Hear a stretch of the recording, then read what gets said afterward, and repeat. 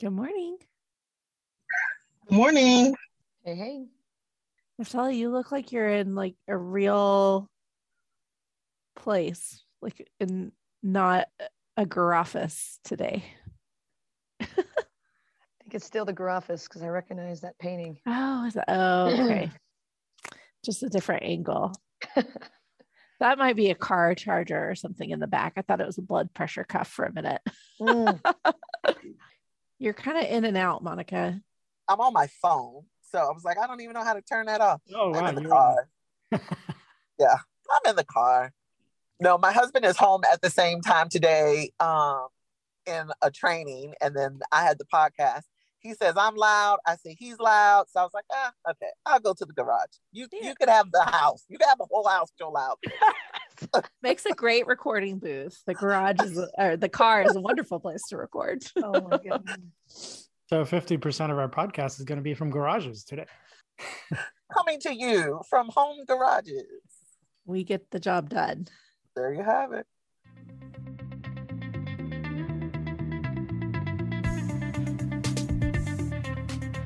Hello, everyone. Welcome to the Integrated Care Podcast from the Collaborative Family Healthcare Association. I am Grace Pratt. I am the editor of the podcast, and I'm joined by four of my fantastic co-hosts this morning. We're going to wrap up 2021 talking about the gifts of integrated care with joy and gratitude. But before we do that, I'd love to have everyone introduce yourselves. And outside of work, what I'd love for you to tell us for our icebreaker is what's been making you happy lately? So I'm going to just popcorn it around and we'll start with Deepu. All right. Good morning and good afternoon or good evening, wherever you're listening from. My name is Deepu George, and I'm coming to you from McAllen, Texas, with the University of Texas, Rio Grande Valley. Outside of work, what gives me greatest joy? Right now, it has to be things that I'm exploring with spirituality on my personal side, which is really listening to podcasts and kind of adopting different practices during my day and trying to keep up the routine. I really admire the monastics, but I can, never do what monastics do. So I try to do little bits of it, like morning and evening routines to kind of keep me grounded. And I find myself looking forward to it at the end of the day, especially when my day is, the more busier my day is, the more I long for what's happening or what I plan for in the evening. So that's been in the past 2 weeks or so. That's what's been giving me a sense of joy. Love that. Thank you for sharing that. Monica? Hello, everyone. My name is Monica Williams Harrison. I am a behavioral health clinician, licensed clinical social worker. So those who know me might find this really interesting. What is bringing me joy right now is I have decided that I am going to make sure that I can have a plant actually live. So I have been exploring different plants and planting and, the leaves are yellow. What does that mean? And researching a lot of stuff and calling plant gurus. There's actually a lot of kind of Facebook groups and things of that nature, more than you ever probably really want to know, around taking care of plants. It actually brings me joy more than I thought that it would. Like even beyond like being in the dirt and the tactile sensory piece of it. It's just been really rewarding to see 2 years now, my plants be successful and expanding out to more plants. My husband probably doesn't like it, but hey, it brings me joy. So there you have it. I love that. I have to comment on that. Our co-hosts can see, because we're on Zoom, all of the plants in the background of my shot. I always said that I had a black thumb. But what I finally realized is I was just treating plants as disposable. I would buy them and, they lasted longer than cut flowers. And if they made it 3 weeks, I was happy. And then I started thinking, what if I put like just a tiny bit of effort? What if I like actually water these things? And it's amazing how plants can live if you just water them. There you have it. And there then you have it. Watering, talking, little you water, play music, sunlight. And then my other secret is if a plant dies, I just say, we weren't a good fit. It wasn't a good fit for the effort that I'm able to give. So it's survival of the fittest over here for me. Positive reframe. Thank you for that. Let's go next to Bridget. My name is Bridget Beachy. I'm a clinical psychologist by trade, work as a BHC out here in Central Washington, the state of Washington, that is. I don't think it's probably a secret what I enjoy outside of work, and it's not really that different than usual. I'm watching LeBron James do his thing, being amazing. So I wish that the Lakers would play better as a whole, but he himself is always fantastic. So you might find me screaming at the TV, but I'm not ever screaming at LeBron, just his teammates. If the screaming out and watching the show and enjoying the basketball gives you joy, that's exactly where you should be. Naftali. I'm not going to let Monica's throwdown in the chat go without saying, she just called LeBron a crybaby James, I think. So there's some trash talk going on there. Oh, yeah. Oh, he's a crybaby. The greatest player of all time. But, Oh, hurting my heart. We're going to turn this into a sports talk show. We're off the rails. An expert at his craft. I admire anybody who gives their whole self, to their craft. And he's on a different level. He might complain. He is sometimes. An expert. He is an expert. I mean, his flopping skills, they are amazing. Well, because they don't call fouls on him. Let's go to the phones. Joe from Lynbrook. Joe, what's your take on LeBron James? He's a freight train. Crybaby or best ever? They don't even feel him coming, he's a freight train. So what normally impacts other people doesn't impact him. So he doesn't get the calls. So he has to flop to be like, hey, didn't you see he hit me? So anyway, it's fine. Oh, string space. Pulling out that string space. Got it. Oh, the problem is I have no way to facilitate this conversation at all. I know enough to know that LeBron James is basketball. And beyond that, you guys are way outside of my sphere of knowledge. So yeah, we've just lost half our listening. Okay, so back on track. Naftali, what's been making you happy? Oh, man. So I think a lot of little things, but one of the things that's been making me happy is actually just my kids. I have two teenage girls and a late middle school boy. Yeah, it's just a different stage of life where they're just older and doing things that are different. Like my daughter, my oldest, is getting, she's done with her college applications and is getting, acceptances back. So it's kind of cool. Every few weeks, another college says, yes, we want you. And it's exciting to see her just find her place in the world. It's just an amazing thing to think that a little life that you helped influence is finding herself. And so, yeah, just taking a lot of joy in that while we have her. This will be our last Christmas with her, at home. So just finding joy in kids and also all the stuff they bring, because they're also like ridiculously busy. So we're going to like band concerts and, track meets and, soccer stuff and things like that. I love that. That's awesome. And congratulations to her and to you and your family. That's really exciting time. Like I said, I'm Grace Pratt. I am the behavioral medicine faculty at Great Plains Family Medicine Residency in Oklahoma City, Oklahoma. And two things have been making me happy, and I combined them together. So one thing is the Oklahoma sky. The thing about living here is that the sky is really, really big. And so the sunrises and the sunsets just can't be matched, like bright, fluorescent, beautiful, beautiful. And they change. Like for a minute, you can watch it for 20 minutes and the colors change and the clouds change. And I just love the sunrises and sunsets. And the other thing that's been making me happy is art. So last year I started collecting art, have really enjoyed putting up different art in my home. And the way that those two things came together is I found an Oklahoma artist. Her name is Madison Langer, who paints the Oklahoma sky. And last year on my birthday, which is coming up again. It's this Saturday, December 18th. But last year on my birthday, there was the most beautiful purple sunrise. It was the first birthday after my mom had passed, and it just felt really meaningful. Purple was her favorite color, and I'd never seen anything like it. And so I commissioned Madison to paint that sunrise from some photos I had, and I got it, and it's hanging in my home. And every time I look at it, it just makes me so happy. It's so beautiful. So I think we want to encourage our listeners to look for what's making you happy in life and in work. So we're going to talk today about, switching gears a little bit to thinking about collaboration and integrated care and the gifts of that and the joy and the gratitude. And so I want us to talk about a few things, what's been making you happy at work in our field, kind of that same, where are you finding joy? Also, what are you thankful for? And then, this part might be a little bit of a stretch, but where have you been able to be creative? I think that there's so much joy and gratitude that comes with being able to express ourselves creatively, whether that's a new project or a new idea. And so those are kind of the place that I want to spend a little time today. And I wonder, as I was just posing those questions, did anything float to the top of the mind for anybody? Did anything come up quickly as something that you want to share?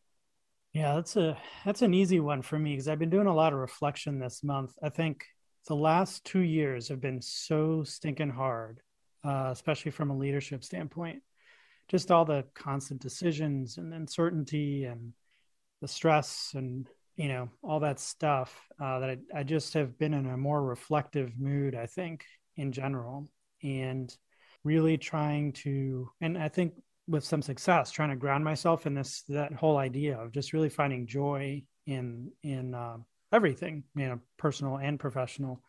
But on the professional end, I think what I have always come back to in my career, but I've lately reminded myself of, is just how wonderful it is to be with tremendous people who are creative, who are passionate. And I'm going to name a few people that I want other people who I've maybe been meeting with. If I don't name you, please don't feel bad about it. Because the truth is that this is almost a universal experience for me. There's very few people I meet with. And I'm like, oh, what a dud, Like yesterday, I'm meeting with like Jody Palaha and Will Loosenhop and Robin Shepherdson. And we're just kind of talking about the journal and the research and evaluation committee, and ideas are flowing around how we can create the synergy between the research that appears in our journal and what's actually connected to what's going on in the listserv, and how we can promote the adoption of research. And actually, your name came up, Bridget, because we were talking about how awesome it is when Bridget and David post those things on the listserv and get people excited and get people oriented towards data and trying to empirically track what they're doing. And so that sort of like synergy is with people, because it's really around people and their passions. That to me is the fuel for my professional life. That in like the other major group other than members that I meet with are like TA clients, so people that we're consulting with. And so I had another meeting this week with a group in Charlotte that we're working with. And there's a new BHC who just got on the ground. Literally, first day in clinic was like, I think it was like October 1st or something like that. And she is just a dynamo. I would describe her as she's like a Bridget Beachy 6-7 years ago, where she's just like, she just gets it. She's just like, boom, and she's hit the ground running, building up this program, getting data together, getting buy-in. And the CMO is totally excited about what's going on, to the point where they are going to open a new position at their other site and getting it going. And, when you have those kind of conversations, it really fills you with fuel, because you're like, this is meaningful. And when you extend that out, and I'm sorry, I'm going on a long diatribe here, I realized. When you extend that out, you realize those are patients that are being served in communities who are getting real help and getting real things. And then with my conversation with Jody and those guys yesterday, those are professionals that are being supported, that are being encouraged. The field is being pushed forward. Those sorts of things that have to do with the people that are invested, passionate, driven. I just am so grateful to just be a part of all that. That really fuels me. I think one thing that I want to pull out from what you just said is that I've experienced too, I wanted to reflect on, is the generosity of spirit of people in our field. As I've been working on developing some new projects this year, everyone on the podcast, I'm sure, is waiting on pins and needles to find out if I got my grant. I still don't know. But as I've been working on that and some other projects, just the willingness to collaborate and share, I think it's in our name, but it's not in name only. It's not in lip service, but it's like, hey, I've got this idea that I contribute, or I created this resource, use it, incorporate it in the integrated care field, and also adjacent in the medical education field. And, my primary role is as a behavioral medicine faculty and teaching family medicine residents. And, all of us pretty much behavioral medicine faculty are people who are integrating at the education level. So we are mostly all behavioral health trained, working in this medical education environment.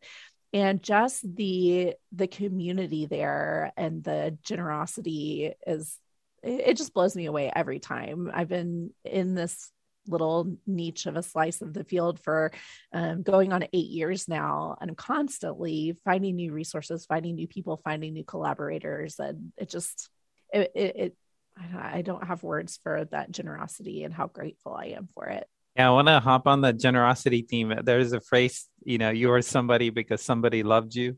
And I think in our professional lives, you are somebody because somebody's been extremely generous to you as well, right? In your growth and in your upbringing and socializing into the field. I remember in 2013, 2012, 2013, and I'm like at my pre-doctoral internship stage trying to find something that remotely looks like integrated care. And I, definitely didn't have it in my doctoral training. And I was at this big juncture in my life, and I always think of Dan Marlowe, who kind of gave me that initial break in generosity. And, he would say, I wasn't being generous to you, and he would be very kind about it. But that was my entry point. The whole world of integrated care was really new for me. And CFHA is one of those communities that allowed me to root myself and kind of grow pretty significantly over the last 6 years, just because of the people that I reached out to and people that have returned those calls, and over the last 3 to 6 years have become mentors and colleagues in projects and all of that, right? So I think generosity goes a long way in this community. I don't think I've experienced that in any other professional organization. I've been part of a few others. Maybe STFM kind of feels like that a little bit, as the Society for Teachers in Family Medicine, but definitely CFHA has been an amazing home. What brings me a sense of happiness and joy in our work, I had to think for a minute because we're like in the thick of it, so it doesn't feel very joyous at the minutiae level. We are in the process of accepting our first cohort of master's level trainees into a PCBH certificate pathway program, right? And so it is with 4 mental health departments, which I may be reaching out to many of you to kind of help, herd the cats, if you will, with the different disciplines and all the different identity struggles. But we've been able to bring 4 mental health programs on campus together to kind of facilitate this. So year 1 of our experiment begins in January. So we'll see how it goes. So we're really trying to kind of get that off the ground. So that gives me a great amount of joy and professional joy and personal joy. And then the other thing more recently is we've been trying to get this new faculty that have come on board to get some additional training. And we just got funds approved for a lot of those training that they'll receive for the next 12 months, right? And so that's also been like this other cool thing, which, I'll be in touch with Neftali about. But that's the other cool part of professionally what's been kind of grounding me. I can't tell you how hard those meetings are. but it's worth it. Like it's worth every bit of it. And we do get to argue for a discipline agnostic framework to really focus on competencies that needs to be developed rather than professional identities based on guilt, right? So that part really excites me. And I want to just like highlight, because this is the kind of stuff that gets me excited and fuels in, but highlight for those of you out there who maybe are less familiar with the field and just like dipping your toes in to understand both the importance and the difficulty level of what Deepu's talking about. So typically the guild groups or the discipline areas in behavioral health don't play nice with one another.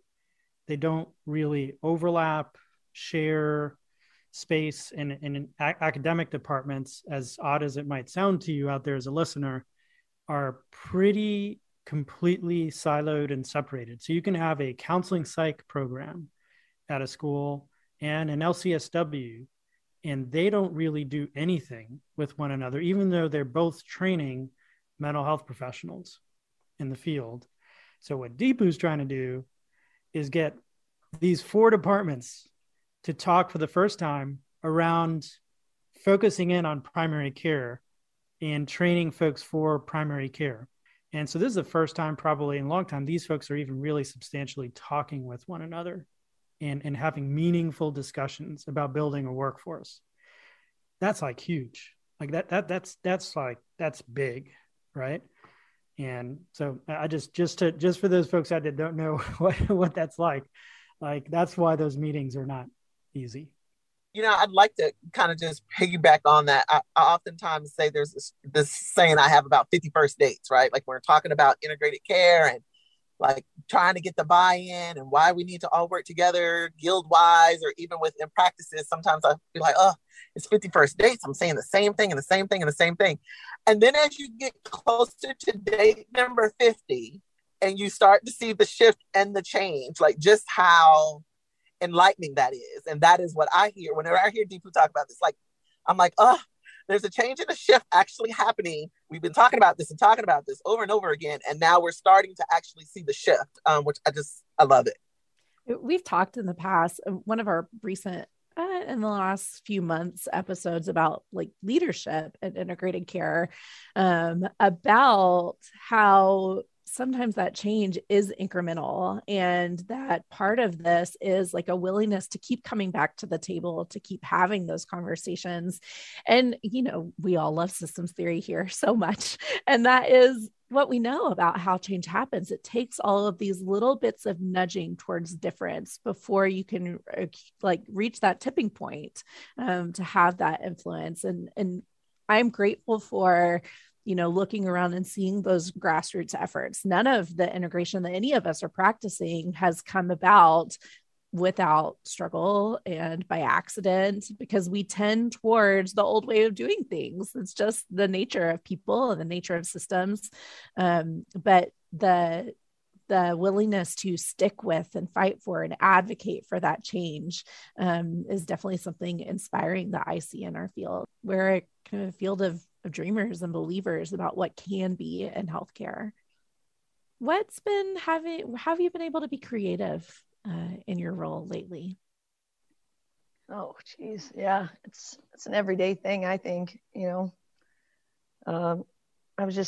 We just hired 2 more psychologists. So there's 6 of us licensed psychologists in the middle of nowhere, you know, Central Washington. And it's crazy that like there's 6 psychologists here, and knowing how few there are across the country. And that doesn't even count our amazing master's level folks and our trainees too. You know, just thinking about the team and how much we've grown. And now we're at the point at our mothership clinic where if we don't have 4 BHCs on in clinic, it's not enough. Like, I'm scared when I look at the board in the morning and there's me and only 2 other people. And I remember when I was excited that there was somebody else on with me. It was like me, and I was like, oh, I got a teammate on with me today. Like, this is going to be great. And then, you know, a few years ago, 2 was just like not enough. We were getting to 3, and 3 seemed pretty good. And I had never even envisioned that we would have to get to a point where 4, maybe even 5 BHCs on at a time. And sometimes that still feels like it's not enough, because on a regular basis, I think in our system, we had 24 warm handoffs completed. And there's 3 main sites, but even that third one is pretty small. There's normally only about 3 PCPs on. And then our mothership clinic there, it's pretty wide ranging. There's normally about like 12, give or take. And then the other clinic, probably about 8. And so I guess where the creativity comes in is we're in uncharted waters. I haven't seen this in the literature. We're out here just like building this thing as we're flying it. And it always shocks me how like the results and the things that are happening are better than whatever I like plan or envision. So sometimes I need to just like stop and look around and just like cultivate and like grab what's around me and just take note of it versus me trying to create something. So I know that's like an anti-creativity, but the point being is that like, once you get it up and going, it flourishes and there's this organic aspect to it. So I don't even know where we're headed. I mean, what happens after this? I don't know. And that's exciting. Oh yeah. To jump on that freight train of like, you build it and then you don't know where it goes. One of the things that we've been experimenting with that I spoke to Dave Bauman about, we had a little chat on YouTube a couple of weeks ago. We talked about a little bit of, dipping my toe into our sports medicine team here and kind of working with the athletic department and kind of seeing the athletes on demand as they need and kind of seeing them in their environment, which is their training room, and kind of being available. So one of the creative things, I don't think this is really creative, but this is more out of necessity.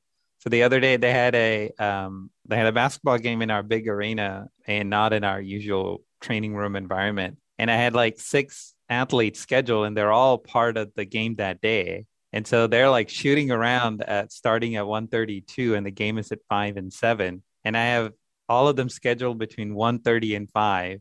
And I'm in the arena in like locker rooms, just trotting around to find a space for like 30 minutes at a time to do consults. And that's what I did. And so it was like, did it work? It worked. Fantastic. So it was great. So I thought it was a good moment of creativity. And, some of these kids, I so much heart for them because they give it their all. And there are also these other things that they're just not familiar with in terms of their emotional health and things that are happening to them internally. And one of the touching moments for someone was like this player came in and wants to really work on stuff, but don't have the language to kind of quite get at it. But we know there's a lot happening underneath. So we did something to help him ground himself that day and to kind of use it in the game and kind of help him moving. But one of the things I told him, I said, all right, your homework is to go home. I know you listen to music. I hear you listening to music all the time with your headphones. What I want you to do is find 2 songs that can best speak to your emotional state. And I want you to come back with that, right? So we can begin to at least put words to what you're going through. And this is all in like shifting with my laptop bag in between locker rooms and all of that.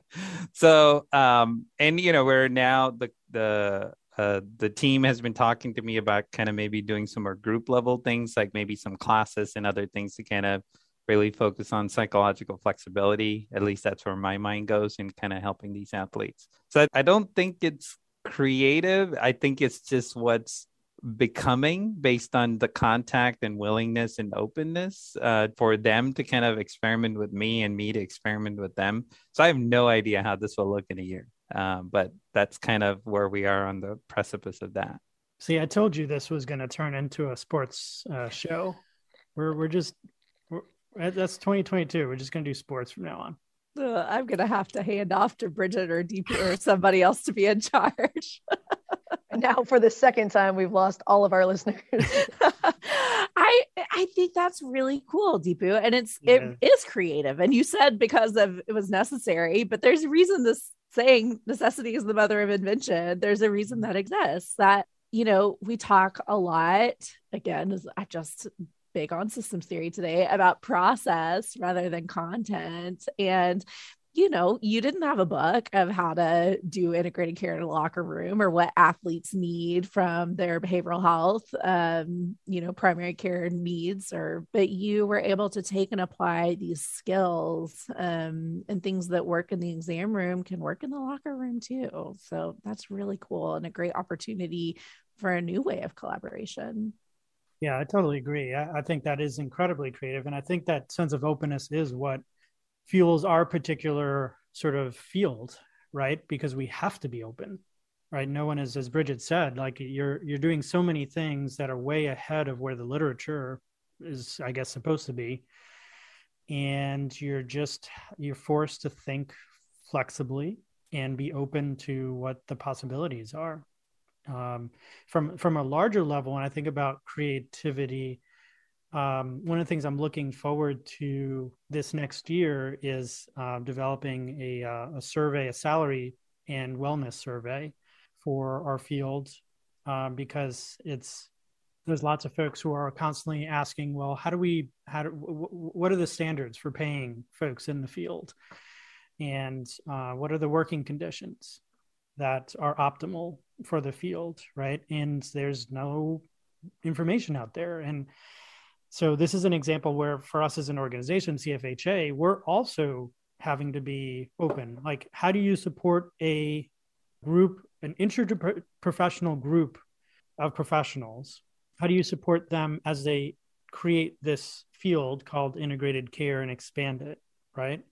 I don't know. There's no playbook for that. There's nothing that says, well, this is how you build it up and this is how you support and sustain it. So this survey is like one way of saying, all right, well, let's feed some information back to the field about what's actually happening right now, right? And that's our first step. And maybe that gives us some information that we can build off of for future initiatives, right?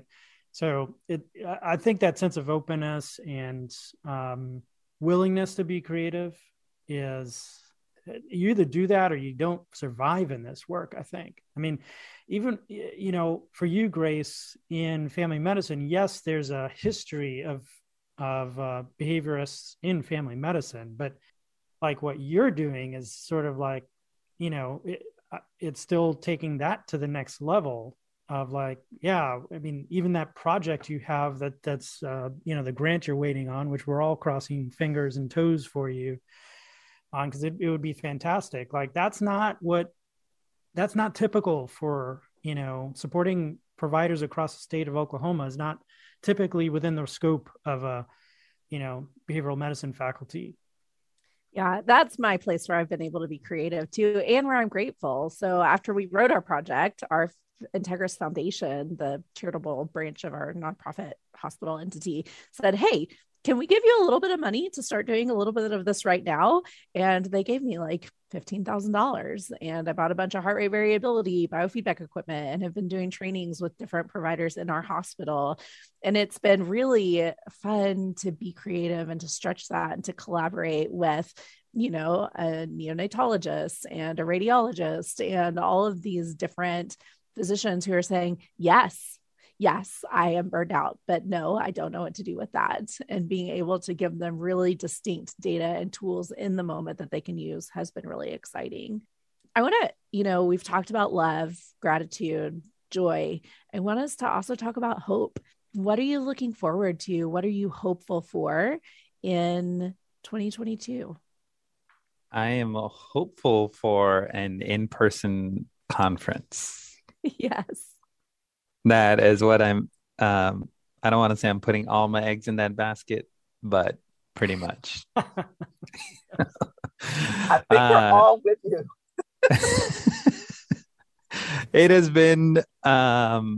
It's been so hard to not have that contact. I feel like it's the 3,000-mile oil change that just routinely happened every year, just being at CFHA.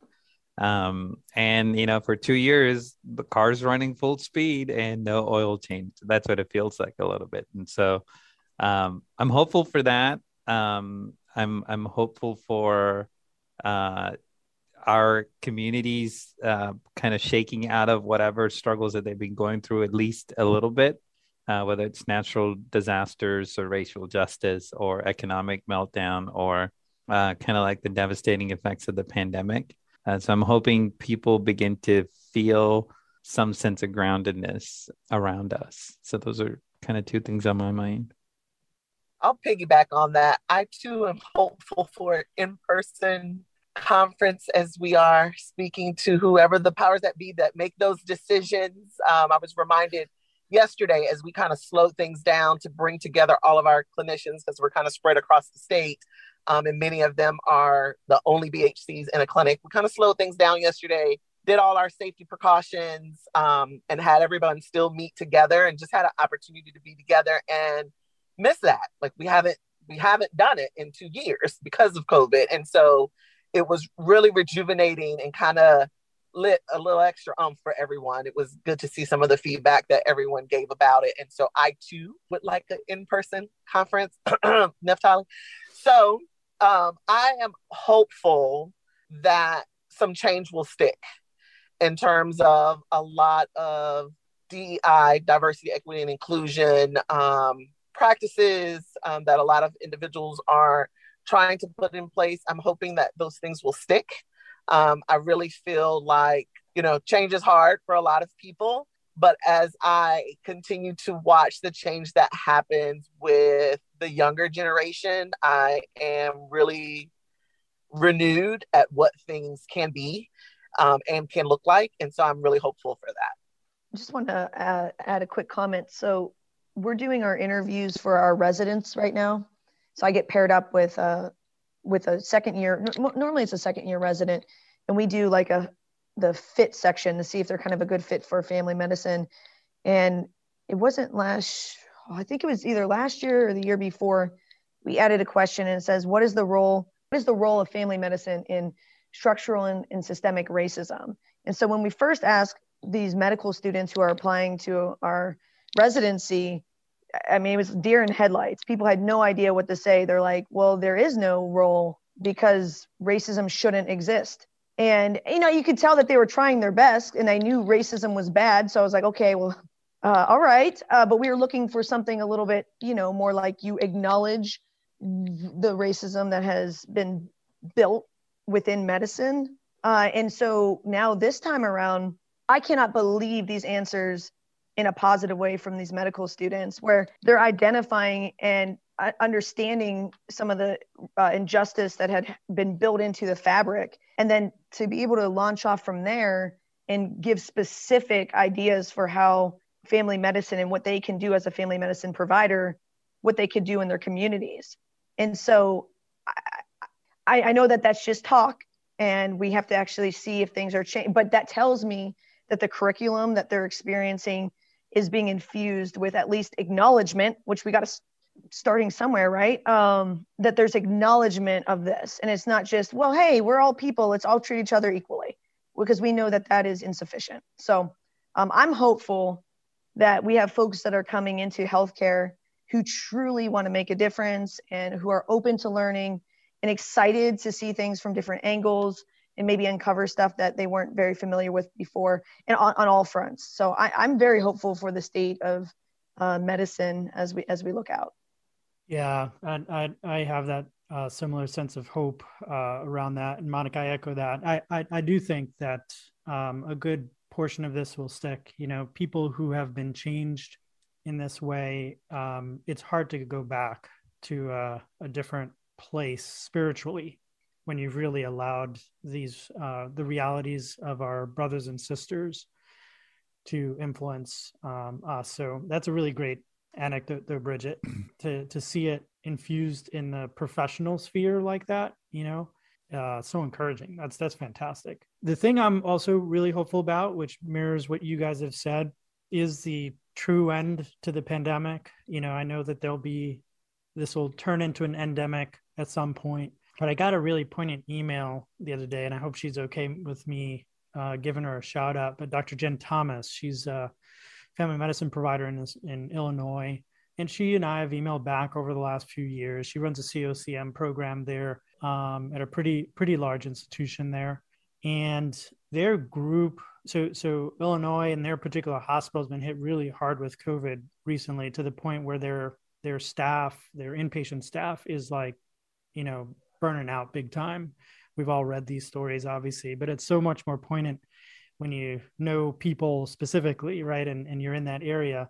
Well, she has all these folks set out at different clinics, and they were asked to basically be on call to provide support for their colleagues, to provide behavioral health support, stress management, to dealing with all the death that they deal with. So I am looking forward to the end of that, the end of nurses and doctors being at the end of their ropes, the end of the strife around that all of that brings up. And a big shout out to people like Dr. Thomas and her team, and others out there in behavioral health departments everywhere who are stepping in to provide supportive roles for their healthcare colleagues.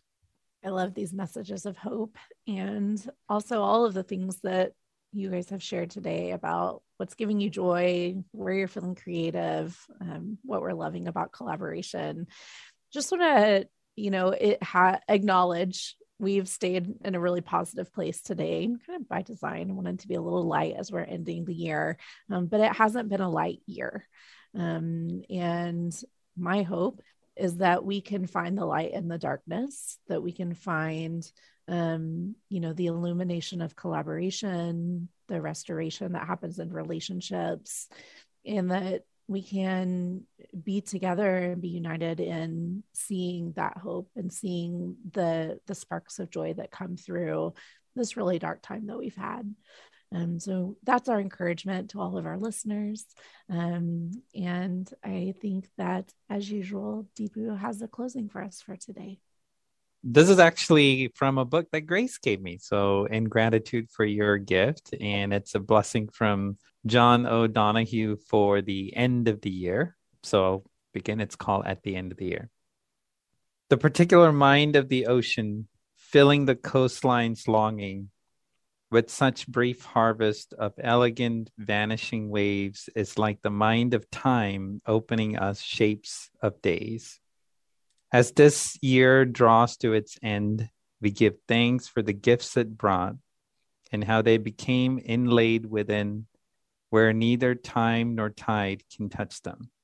The days when the veil lifted and the soul could see delight, when a quiver caressed the heart in the sheer exuberance of being here. Surprises that came awake in forgotten corners of old fields, where expectations seemed to have quenched.